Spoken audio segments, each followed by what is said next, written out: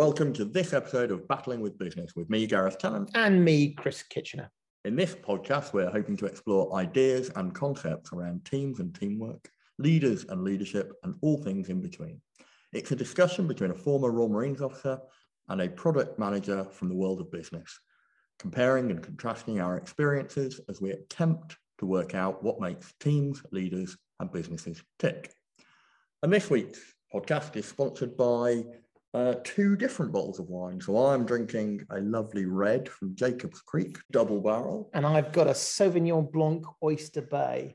So I don't know, does this mean it's been a particularly busy day for us that we're on two bottles?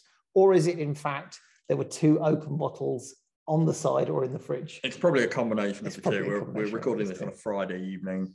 Yeah, so Chris, what are we going to talk about today? Well, this is a really interesting one, and it's another one of these episodes that to some degree was driven by feedback. So those of you out there thinking, oh, I won't bother telling them what I wanted them to talk about because they'll never get there. This is a real world example of one that happened. And someone said to us, love your podcast, love what you're doing, but I want to learn more about how you turn the strategy into things happening in the real world. I might be misquoting them. So strategy to tactics.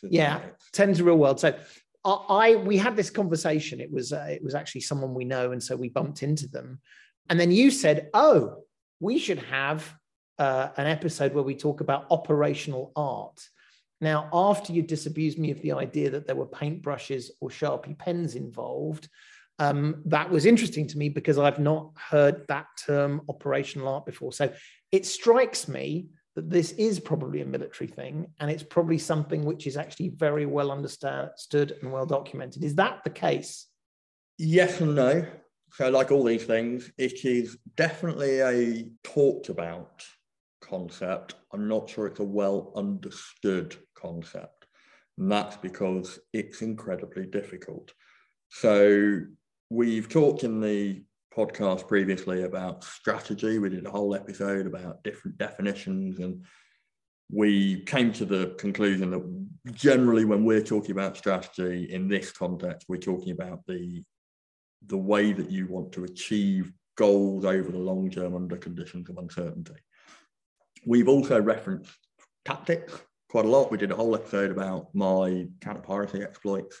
We've talked about the balance of, using operating procedures and doctrines and then mission command, and allowing people to sort of find their way, work out how they're going to achieve things based on a mission. What we haven't really done, and this is what our friend was talking about in terms of that magic sauce in the middle of how do you take an abstract, conceptual, strategic vision and turn it into people doing stuff that's tangible. And we've kind of alluded to it, but it's operational art. And the military talks about it a lot. We've got some really, really good doctrine on it. Let me just jump in, because that phrase, the military have got some good doctrine on it. Obviously, all the military listeners, and we know there are a number, will know exactly what we mean. So we talked about, as I said, we should do an episode on operational art. And so I went away and thought, well, to be prepared, I should do a little bit of Googling to understand what operational art might be and how it might apply. And so I wrote myself some notes and found some examples, and maybe we'll talk about those later. And then you turned up with your bottle of wine tonight, and all of a sudden I noticed in your hand, you have a book, Gareth. Gareth, you have a book. What's your book, Gareth? So I have Army Doctrine Publication Operations, ADP Ops, which is a sort of book. It's a doctrine publication, but it covers how we fight operations, and it's an army publication rather than a joint or a defence publication. So it's very much focused on how the land forces think about the concept of fighting operations. But it covers a lot about operational art. And I'm sort of making a joke of it. So first thing I should say, if there's anyone out there going, how do they get their hands on these documents? Actually, these are public domain. So for those of you interested in these documents are freely available from the government. So we're not doing anything naughty or inappropriate by sharing these. But the second thing that was really interesting to me was we've talked about sort of guides or documents in the military before. This is a very, very detailed document, which it's obviously not just operational art, but actually what I thought was fascinating was this is the guidebook for going to do that. So we've talked in previous episodes, how do you take a group of 500, 1,000, 2,000, 10,000, or in the British Army's case, 80,000 or so? How do you get them to behave in a common way and think in a common way? And this is a really good example of it. So, okay, given all the lineup, why don't you start with this sort of the 101? What sort of things are covered in operational art? What are the key principles of operational art? Yeah, so as we said, it's the link between strategic vision and strategy and tactical application, the doing things. And it's that bit that fuses them in the middle. So it's the way that we orchestrate capability in order to achieve strategic goals. And it's the term is art is used specifically because there's a tendency to go one of two ways, to either use gut instinct, intuition, and often the experience of the highest paid person in the room or the most powerful person in the room, the commander or the CEO or something like that. And therefore you're falling into that heuristics and bias trap, and you're relying on experience that might not be relevant to a dynamic situation, or to go the other way and to think of this as a problem that just needs a deep analysis. Turn the handle. Yeah. There is only one answer. If we follow the algorithm correctly, we will get the right answer. Exactly that. And we've talked about the difference between complex and complicated problems before, but these are very much complex problems that we need to solve, because if they weren't, we wouldn't be talking about strategy, we'd be talking about Gantt charts and sort of planning, and we're talking about strategic planning. It's an art, but it's a balance of intuition and analysis.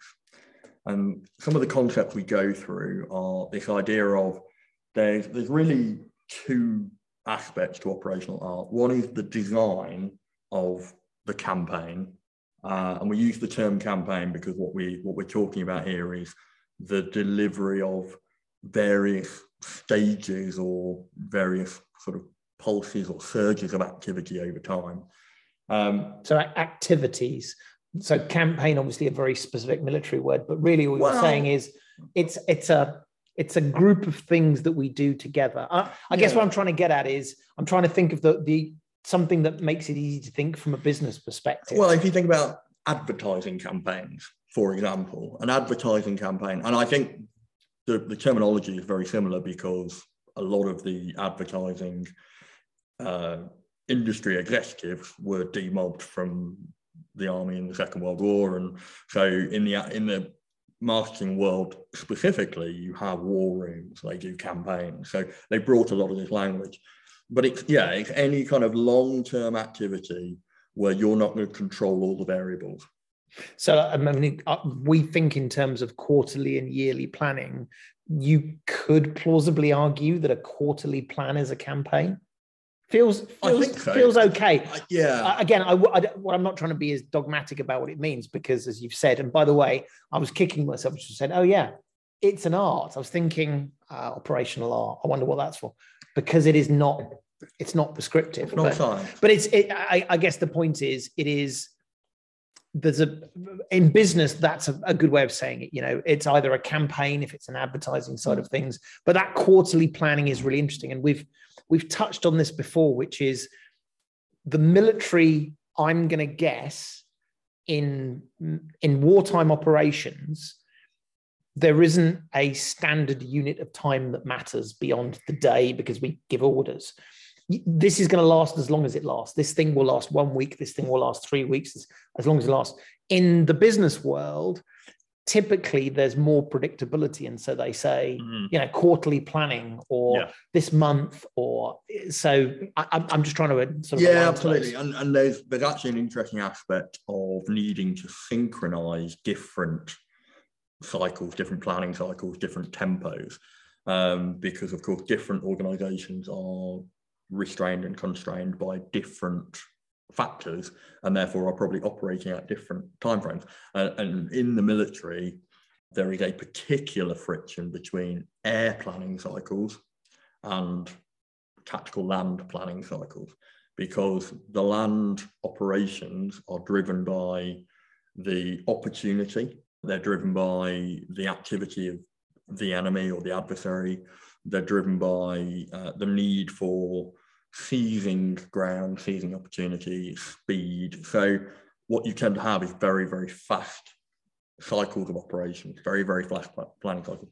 Air operations, by contrast, because of the nature of air platforms, they're very, very fragile. They need lots and lots of maintenance. They need lots of protection. They cover long distances. So you might have to fly over other people's countries, and that requires diplomatic clearance. There's a whole need to do refueling that has to be perfect, because in the land environment, if you run out of fuel, you might get stuck, and that might be pretty bad. In the air environment, if you run out of fuel, you drop out of the sky and it's very bad. So they work on this thing called the air tasking order cycle, which works roughly, and it can change, but roughly it works on a 72-hour cycle. Okay. Whereas at let's say a brigade tactical operation, you might routinely be working on a 24-hour cycle. So synchronization of these different things is part of the art of running operations. I've been in businesses where we've got, we've talked in past episodes about teams, engineering teams, and we talked about sprints, and a sprint is often 2 weeks. I've been in organizations where different parts of the organization have different durations of their sprints. Yeah. And it's one of those things where from the inside, well, this makes sense for me, but from the outside, when you're trying to coordinate, it's a classic example of it's actually much harder for me to organize and potentially apply operational art when you work at that period cycle, you work at that. It's almost sort of, you were talking about the land and the air, but that's interesting. Yeah, absolutely. So I started to talk about the two sort of parts of the operational art. One is the planning. How do you translate a strategic set of objectives and potentially a strategic vision into a series of things that you need to do, tangible things that can now be planned and executed. And then there is the campaign management, which we alluded to, requires synchronization, but it also needs integration. We need coordination, coherence has to be brought from many different aspects of the capabilities that you have so that they work in concert to achieve those strategic outcomes. And in a military context, we can clearly look at things like the need for logistical sustainment balanced with the maneuver activity of the fighting force. So it's all very well having the best weapons and the most highly trained, motivated troops. But if you can't get ammunition to the front line, then you're going to really, really struggle. And actually, having better weapons is irrelevant. So balancing the different capabilities you've got in a business context, of course, that's things like balancing your marketing team with the restraints of the finance team, or balancing the marketing team with the capability of the production team, so that you're not overselling and therefore undermining your credibility, or underselling when you're building up stock or whatever. Well, we've in my world, we have a really, and I'm sure there's a parallel. In the good old days, in fact, the good old days, typically when businesses are new, software businesses, they build one product and there are one or two teams that are building that one thing. There is little complexity, there is little dependency, and they can go quite fast. Yeah. Very quickly, businesses evolve into much larger thing with multiple products, components within products, and enormous dependency and complexity. So one of the biggest reasons why I see when delivery teams, sort of software engineers and product managers, are failing to deliver, one of the key things to go look at is how do they work together and manage those dependencies. So I think there's a very good parallel there with all the things you've talked about. It turns out we burnt more fuel than we thought today, and so we're going to need more fuel tomorrow. Can you organize that? Turns out this problem that we were solving in the software was bigger than we thought. We're now going to need to get some engineers from over there, but we now have to say there aren't any engineers over there, so how do we deal with what we're... So it's this constant juggling. But I love that idea of the planning and execution. As the planning starts you off, but the execution is where you sort of turn that into reality and then have to manage the day-to-day. Yes. And of course, what you then need to do, because this isn't science, it's art, is you need to then work out where things are working, where they're not working. So you then need to assess what's happening, and you need to then analyze the information that's coming in and adjust your management and your command. We've talked about the difference between management and command of that campaign, whilst also having that leadership wraparound.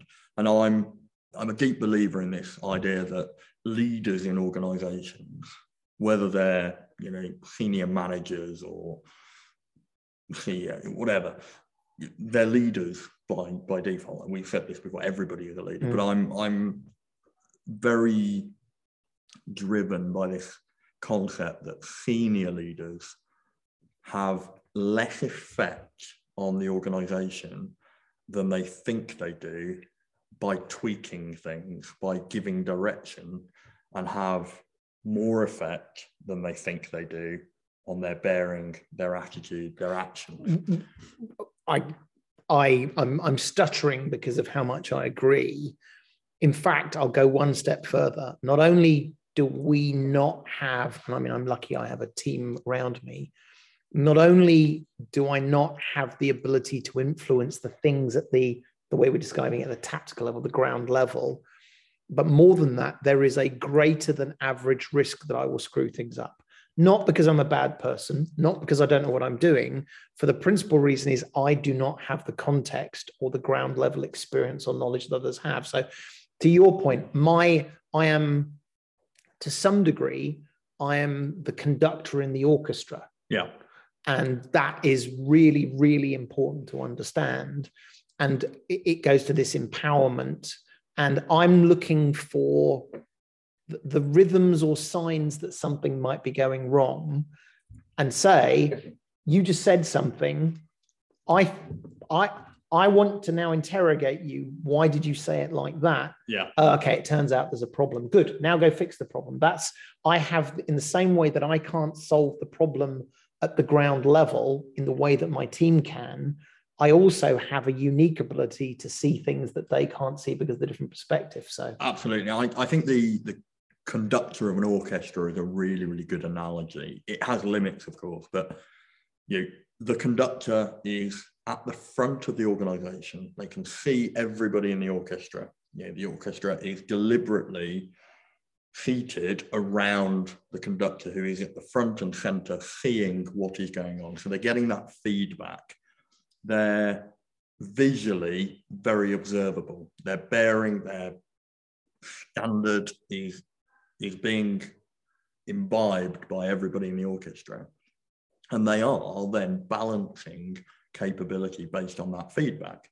And so they're keeping people in line. They're making sure that one section of the orchestra, the tempo of their activity is in line with the tempo of another section of the orchestra. Otherwise, you can have lots and lots of individual musicians who are brilliant at what they do, but they're out of tune with the other one. Yeah. Sounds like a bag of nails because it's not orchestrated, and we use the term orchestrated a lot. Well, look, let's take a quick break, and actually, once we come back from the break, let's go back, because I think I can hear the voice of our friend in the back of my head. That's all great, but how? Yeah, I mean, let's go back and sort of go to the planning level and sort of step through that in a bit more detail. Brilliant.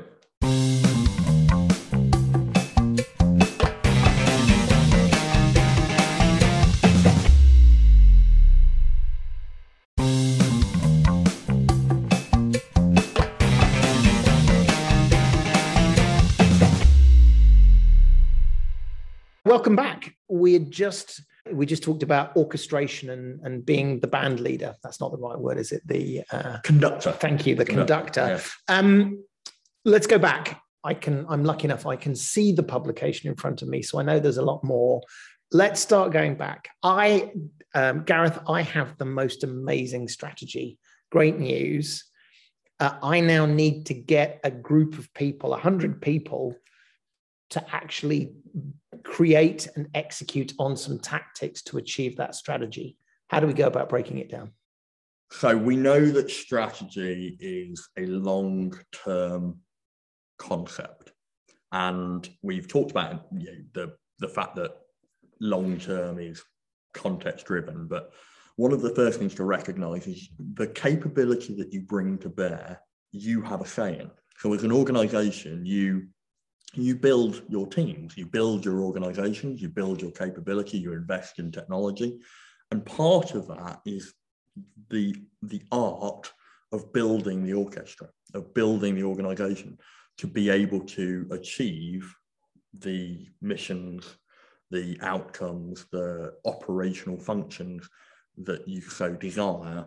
And so one of the first things you need to do is to really deeply understand the situation, to understand what it is you're doing, why you do it, and operational environment within which you do it. So a good example of this, I think, is if we look at the Second World War. When we look back with hindsight, we can pick on bits and look at mistakes that were made and decisions that were made. And we've talked about decision making, of course, and the pressures that people are under. If we take, let's oversimplify it and take the US, the British Empire and the Germans, and let's look at the war in Europe. And of course, lots more actors in there, but those three are what we're going to look at. And you look at the way they built weapon systems, which is your tactical capability.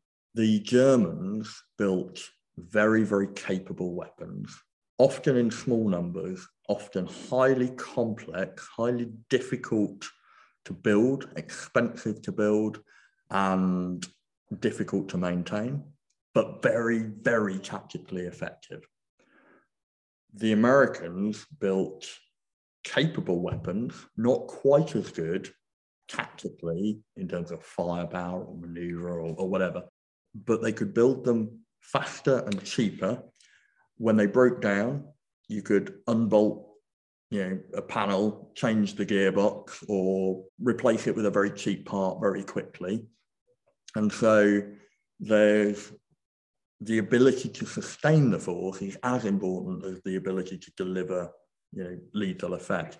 The British, because of the circumstance we found ourselves in, an island nation, being squeezed, having to bring everything in by convoys, fighting the maritime battles that we were fighting, we made a decision to really not focus on optimum lethal capability, but to do things with the stuff we had. So we built weapons that arguably some of them were second rate, but we did it at a pace that was achievable to meet the objectives of what we needed.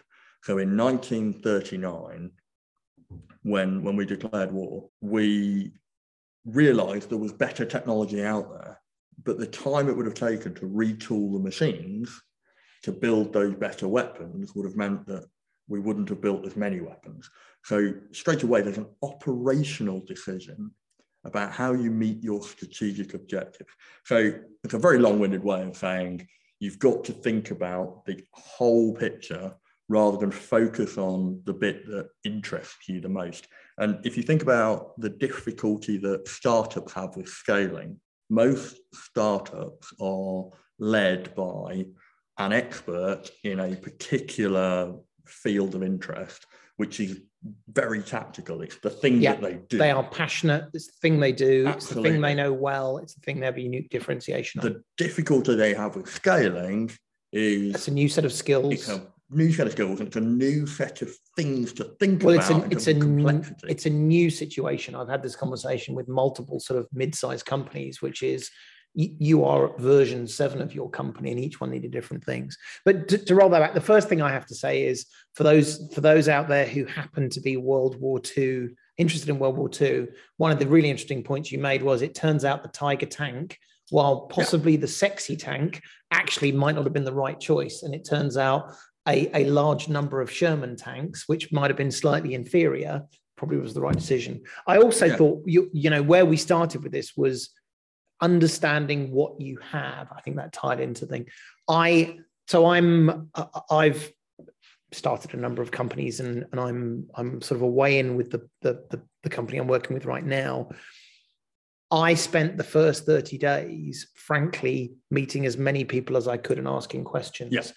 And even 6 months later, I was asking perhaps slightly fewer questions, but it takes a long time for you truly to understand the situation, not just the facts and the people, but how all of that comes together. And I found that, and in the past have found that people are a little bit keen to say, you should ask all the questions you want for the first X days, and then can we get on with it, please? Yeah. But actually truly understanding what you have and what you're trying to achieve is incredibly important. So, first 30 days, if you're issuing edicts or you're making planning decisions, you really should only be doing that knowing all I am doing is keeping the pot warm for when I make proper decisions. In other words, the worst thing would be for not to make any decision at all, so I'll make the best I can. But actually getting that sense of what you're doing is really important. Yeah, so going back to that cycle of operational art, plan, execute,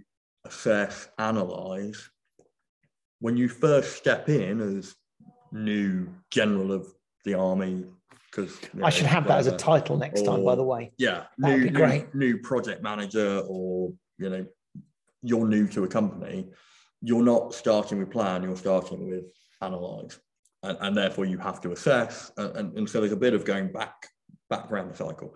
There's a phrase that comes up in the military a lot, and that is, amateurs talk tactics, professionals talk logistics.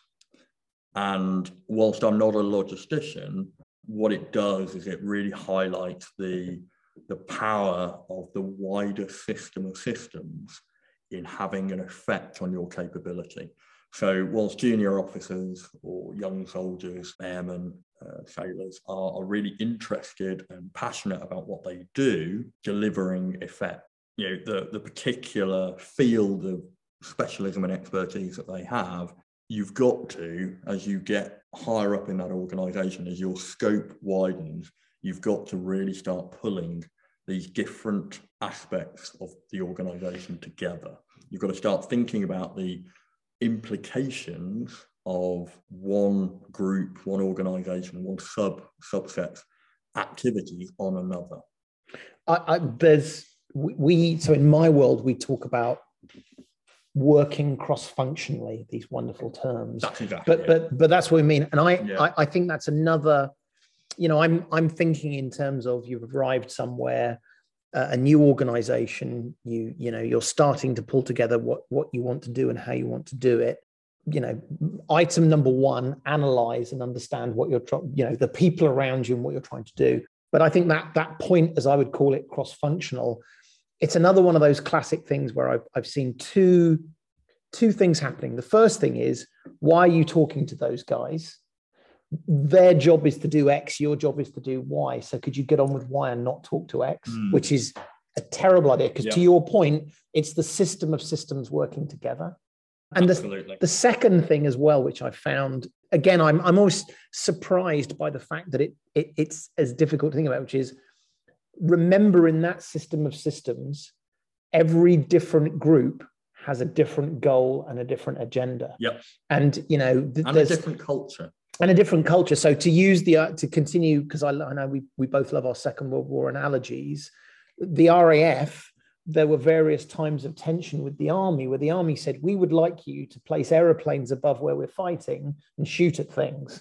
And the RAF said, no, we want to have heavy bombers because our job is this. So the point being is, turn up, analyze what you've got, build relationships with these other systems of systems across these functions, but also remember even though notionally they are aligned to your broader goal, the reality is in the day-to-day, are they? I was actually having this conversation only today, which is there's this weird thing where you say, if I tell them a good thing, they will want to support that good thing. But the reality is it's a good thing for you.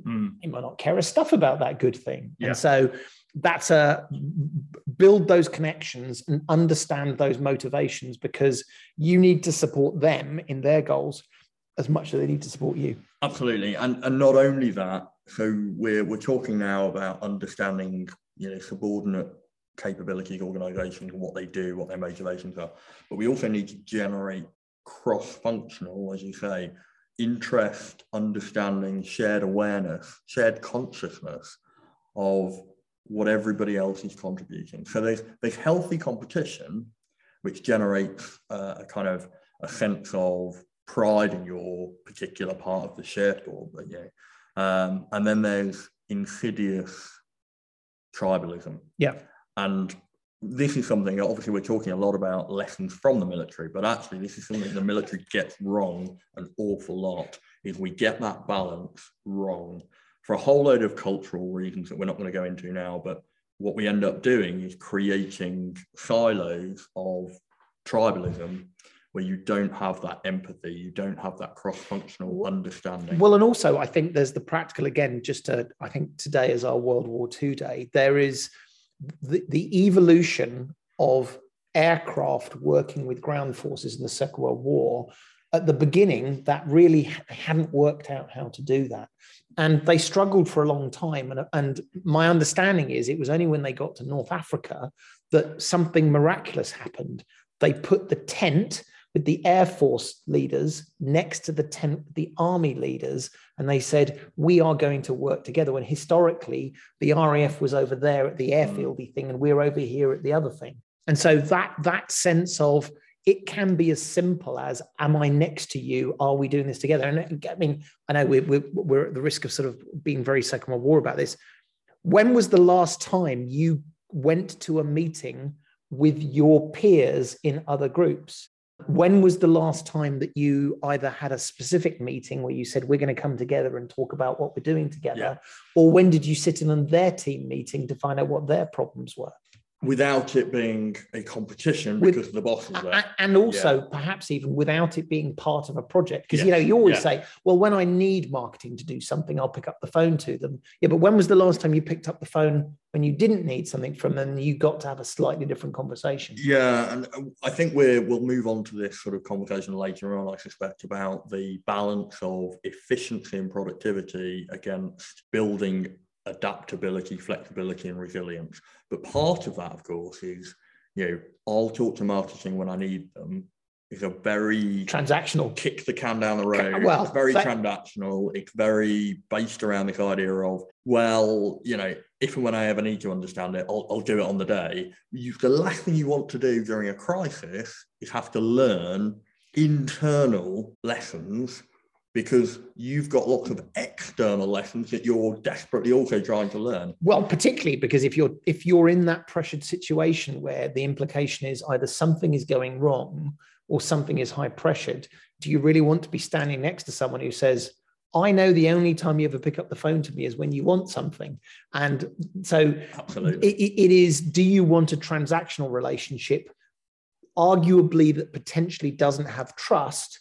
Or do you want to invest the time in advance to do the trust? And there'll be a few people here saying, well, all of this sounds splendid. And I'm sure we'll break more of this down.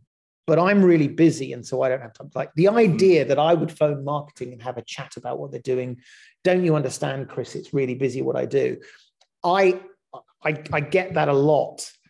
I think one of the reasons why I think I've seen and participated in success in the past is, honestly, if you don't, it will bite you on the bum when it matters. Yes. And so I will work harder to find the time to make those relationships and make them work and be thoughtful, because when it matters, all of a sudden things happen miraculously. That person says, I've got your back. That person says, I've got an idea, Chris. I think I can help you, rather than you're in a bit of trouble over there. I don't want to be part of that. Good luck to you. So there's that you use the term efficiency, and I know it wasn't quite in the same way, but I think people mistake, I don't have time to do these things. Like, I don't have time to do proper planning. I don't have time to meet and do the things that we're going to talk about. The argument is you actually don't have time not to do those things. Yes. That, and the way that you win, the way that you make it happen quickly is by practice and practice and practice. And so then it turns out you don't need to spend an hour and a half meeting with them. You can catch up with them for 10 minutes over a coffee or whatever it might be. But I investing in advance is not time wasting. If you do it right, it's the building blocks that give you the best results at the end. Yeah, absolutely. And of course, what we're talking about here is linking strategy to activity. And there are three aspects to that. One is maximizing efficiency and productivity given uncertainty from an external perspective. And when that's the case, and we've talked about this before, you can't have a plan, a Gantt chart. You can't have a set of rules that you follow. You have to feel your way through the problem. You have to probe the problem. You have to have feedback. And a lot of it relies on trust of other people. So things that feel deeply inefficient, like there's only so many hours in the day, I don't want to have a meeting with this organization on the off chance I might need to use them in the future. Actually, that is really important because it's not on the off chance. You will, you just don't know when.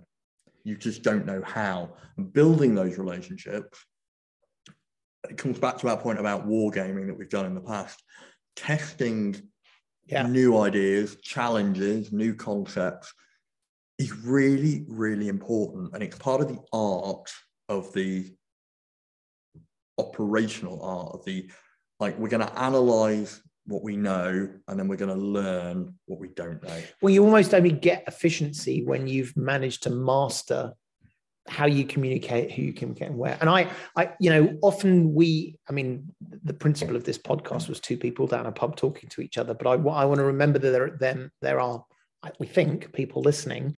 I would challenge everyone listening, whether they're in the military or the business world, to say, can you think about every department or function you work with? Do you have a transactional relationship with them, which says, I speak to them when I need to, and outside of that, I don't really want to talk to them? Or do you actually feel you have a strong relationship with your peer?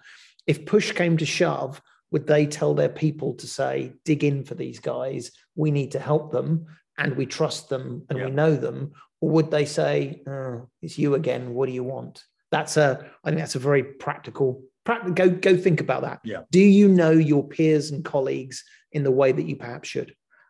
I think if we were trying to put this into context as to why operational art is relevant or valuable, I would say traditionally in an industrial age, so the vast majority of organizational experience over the last 100 years or so, militaries and business, has been based around the industrial age model. And in an industrial age, things move slowly and you get competitive advantage through doing things cheaper, faster, and better than your competitors. Efficiency on its own is victory. Absolutely, because the market shifts slowly, apart from some disruptive innovators creating advantage through new technology. Actually, the consumer's view of things and kind of requirement changes quite slowly, but you can get advantage by scale, by improving your internal machinery, by, like I say, making things faster, better, and cheaper. In the information age, where we find ourselves now, it doesn't really matter that much. There is still definitely an aspect of needing to be efficient, and I'm certainly not an advocate of waste for the sake of it, but that isn't your differentiation. Competitive advantage is created through the ability to understand the environment, understand the volatility of that environment, understand the change that is happening, and therefore use that information, use that intelligence. We've talked about data, information, and intelligence in order to create influence. And you create influence by changing people's attitudes, and by changing their attitudes, you change their behaviors. And so if we think about some of the biggest companies in the world right now, they don't make a lot, and what they make isn't necessarily the best, but it is the thing that everybody wants. It is based around massive amounts of data and trend. Competitive advantage isn't necessarily having the most data, it's knowing how to use it to change people's attitudes and behaviors. Well, that's no different in war. In fact, that's where the link to this comes back to operational art. War is all about changing people's attitudes and behaviors, sometimes quite literally through lethal force, through huge use of violent force, which is quite and horrific. Other times it's flying a tornado very low over a bunch of insurgents who say, I'll leave now because... Absolutely. Yeah. It was funny, as we were talking about this, one of the things that struck me about operational art, and I know this isn't going to be in the textbook, which is art implies a human being. And I think throughout all of this, one of the really strong takeaways for me, which is obviously hinted by the name, is there isn't an algorithm for this. There isn't, if you get a template and fill in this spreadsheet, congratulations, you'll have turned this in. Yes, there are guides. Yes, there are approaches. Yes, there are things you think about, but it is the human being that is going to be the one that could take exactly the same thing and make it successful, and another human being unsuccessful. And I'm going to cheat slightly here. I think we've mentioned this before, where we try to record these a little bit ahead. We both have full-time jobs, and so we have to do this. Today, the Deputy Prime Minister resigned, Dominic Raab. And it was very interesting. I took a little bit of time, because I'm boring, to read the report. And at one level, it's not clear to me. So this was a report about whether he was guilty of bullying. And it's not clear to me. It wasn't immediately clear that he was clearly a bully or not a bully. And so I'm sure there will be endless discussions. I think Dominic Raab suggests he wasn't. Others suggest he was. But what struck me was, though, it doesn't matter whether he was a bully or not. He was ineffective. He has, in a sense, he has failed as a leader because enough people in his organization doubted him and felt that he was not the right leader. And again, so this idea of operational art, there are lots of people saying he was very good at what he did. Well, he was, except for the bit where everyone thought he was an idiot and they didn't want to work for him. So the human piece is very interesting. Anyway, sorry, that was a side thing that was interesting. I think it's a really important piece, and I suspect we're going to draw this episode to a close shortly, and we certainly not. I think we might be on for one or two episodes. We're going to have to at least push on to another episode. I think so. I did an experiment the other day where I asked ChatGPT-4, what is the value of a human in decision making as opposed to AI? Firstly, what was fascinating in the answer? Did it say kill all the humans? It didn't, thankfully. Thank God. Its response started with a caveat where it said, I'm not a human, I'm a AI, and therefore I don't have opinions, and this is a very difficult question for me to answer, which I thought was an incredibly human-like response, which is a bit terrifying. But it came up with 5 things that make humans different. And if we think about complexity, we're talking about the interaction between systems. Often, what makes things complex is unpredictable activity, human behavior. I was about to say, what are the most unpredictable things in the world? That would be human beings. Yeah.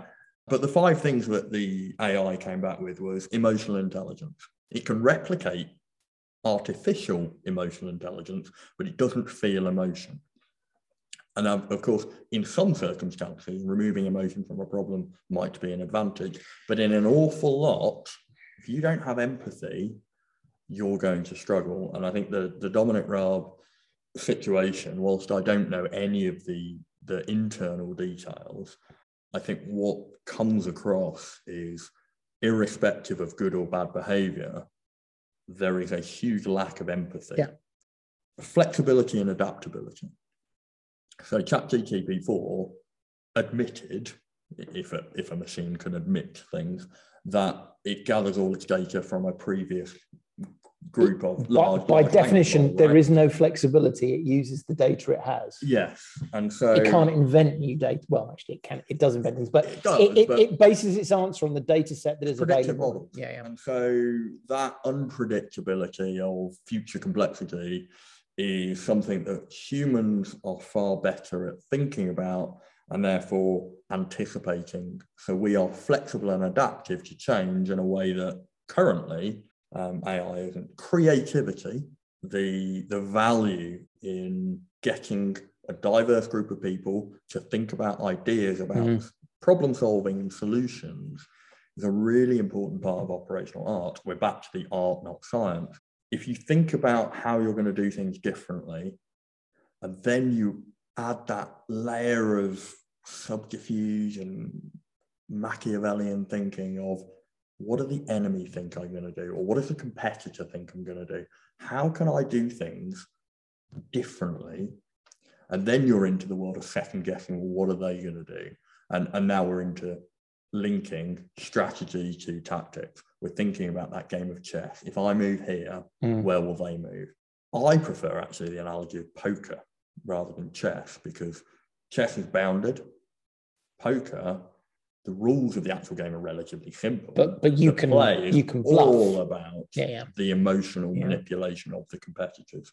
So it's about the facial expressions, it's about the bluff, it's about the trying to identify the tell, trying to give false tell, etc. And very, very similar to conflict, where you are trying to deceive people through what you do. You're trying to set patterns to get them to fall into traps. You're trying to create dilemmas rather than problems. A dilemma being something where whatever choice they make that you leave them with is going to leave them with a problem. Minefields are brilliant. They're not. Minefields are terrible. Minefields are brilliant for creating dilemmas, because once you're in one, you're in one. So you can either keep going or you can now retreat, but either way you have a big problem.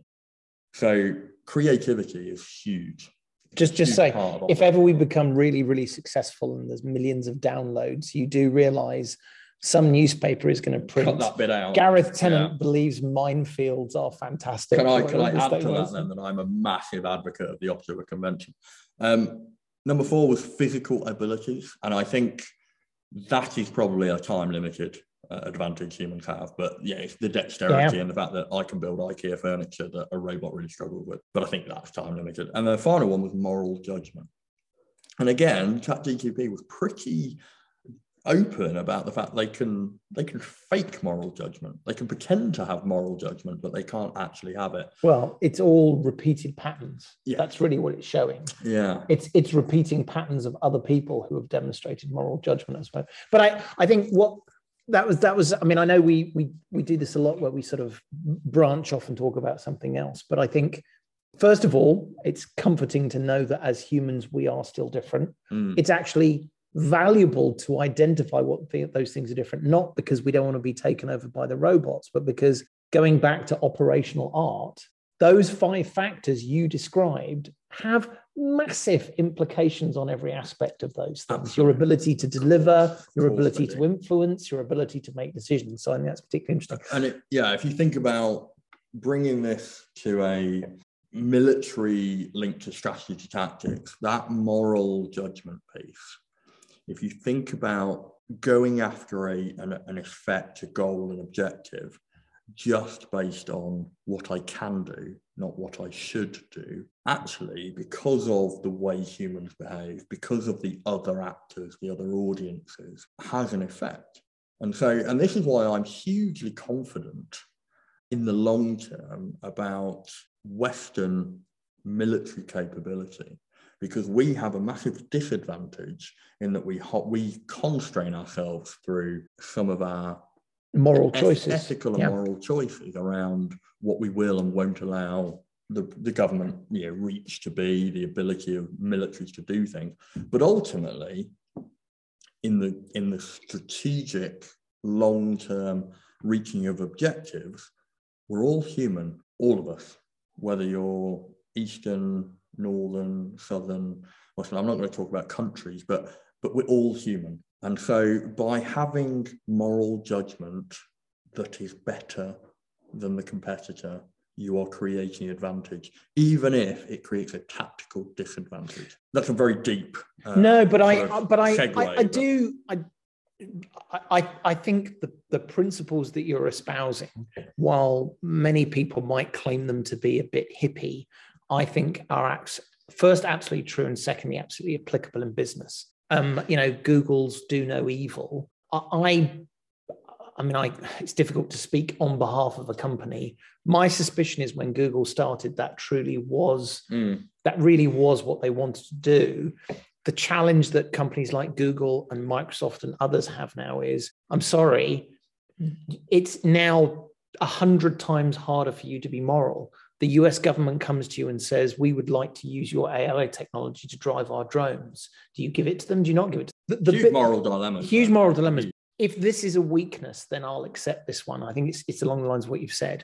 I talk to my teams over many years about the need to be honest and credible as leaders and people on a team. And the conversation I have is, if you're honest, there's nothing that can betray you, if you know what I mean. Yes. If it goes wrong, well, it's going to go wrong. But if ever you're not honest, if you don't have that moral judgment, there is always an opportunity for people to say, well, why should I listen to you? Yeah. Why should I do that? Honesty in that sense is a really powerful weapon. Also, it creates the endemic problems that we are, again, bringing it back to a military example, have seen over the last 12 months in the horrific invasion of Ukraine by the Russians, where from a tactical perspective, we assess Russian capability based on hardware, lethality, mobility, survivability, all of these good things. And said, Russia on paper outweighs Ukraine by a factor of 10. Operationally, they've done more, so they should be better. But then you come to this link between strategy, what is it they're trying to achieve, and tactics. And that's where they come unstuck. And there's lots of lessons in here that probably aren't relevant to this podcast. But what we're seeing is the link between what are they trying to achieve? What is their purpose? What is their goal? And are the people, the men and women who are delivering that, and they're not just the people on the front line, I'm talking about the Russians here, but it's the people back in, Belgorod or Moscow or... busy stealing things off tanks. Well, yeah, they're not working towards the same goal. There isn't coherence, there isn't synchronization, there isn't shared consciousness. And actually it comes back to this point I made earlier about the effect of leaders on the tactical delivery of capability. They underestimate the effect they have through their actions. They overestimate their ability to control.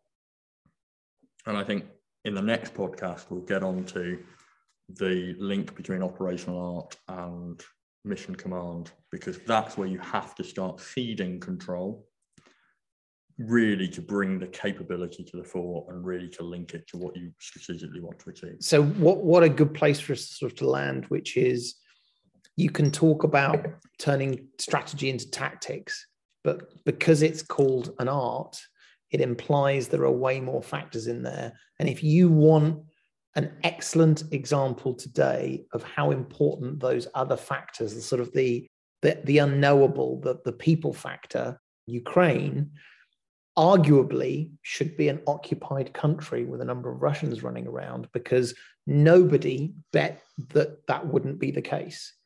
And yet, contrary to every predicted outcome, not only are they not an occupied country in totality, but right now the conversation is, how successful do we think the counteroffensive will be? And if that isn't a brilliant example of, frankly, I think it's, we've said this before, a case study in leadership, management, goals, command, all these things, sustainment, whether we would have imagined that a couple of years ago.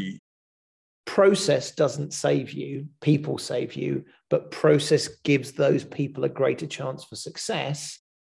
Talking about this stuff, we are very philosophical, but the really key thing here is it's not because it's fluffy. It's not because it's hippie. No. I think both of us are, in a sense, quite ruthless about being successful.